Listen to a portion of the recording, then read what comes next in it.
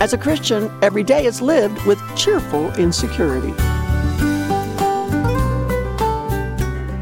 Hi, I'm Joni Eareckson Tada, and it's the way I look at my quadriplegia and the people who help me. As you'd guess, I need help in the morning when I get up. Someone to bathe me, do my toileting routines, get me dressed, do my face, and all the rest. I also need help in the evenings, being lifted into bed.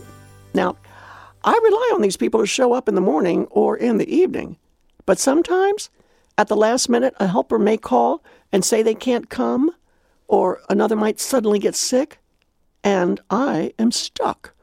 And when that happens, a little bit of panic always rises in my throat, and I think, oh no, does this mean I'm going to have to stay in bed today?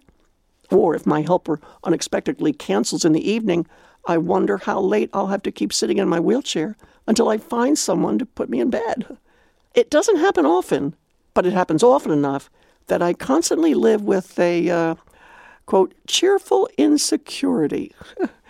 That's a phrase coined by C.S. Lewis near the end of his life when he would correspond with people who were suffering. He would say that we all need to learn to live with cheerful insecurity. In other words, you never know what God has ordained in his sovereign plan. There you are, relying on some comfortable routine when suddenly God changes things up. Yet, whatever it is, even if it's a difficult interruption, as Christians, we can be cheerful. Why? Because God ordained it. He's allowing us to go through this, upheaval in the routine for good reasons. And so he can be trusted. So when a helper does not show up, I make sure I trust God with a cheerful disposition. The way I look at it, if there is a no-show from a helper, it's a chance to build my faith.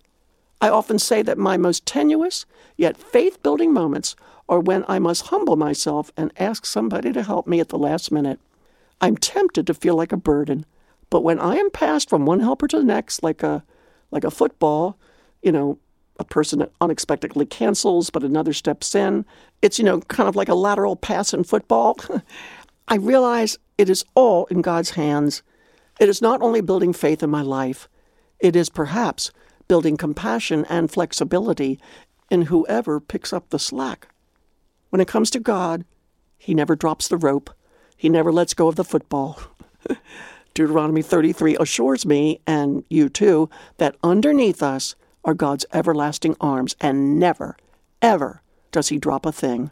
And then God assures you in Isaiah 46, verse 4, he says, even to your old age I will be the same, and even to your graying years I will bear you. I've done it, I'll carry you, I will bear you, and I will deliver you.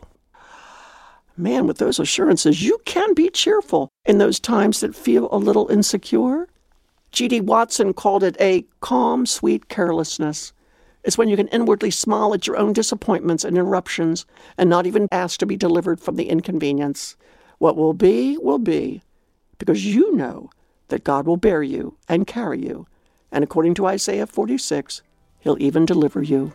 Oh, friend, I do hope that these precious insights give you hope in your hardship today, because you can be cheerful whenever interruptions make you feel insecure. There's no need to worry or to wonder. The everlasting arms of your sovereign God will never, ever let you go. And that's your good word today. That's your hope in whatever hardship you are facing. Visit us at johnnyradio.org.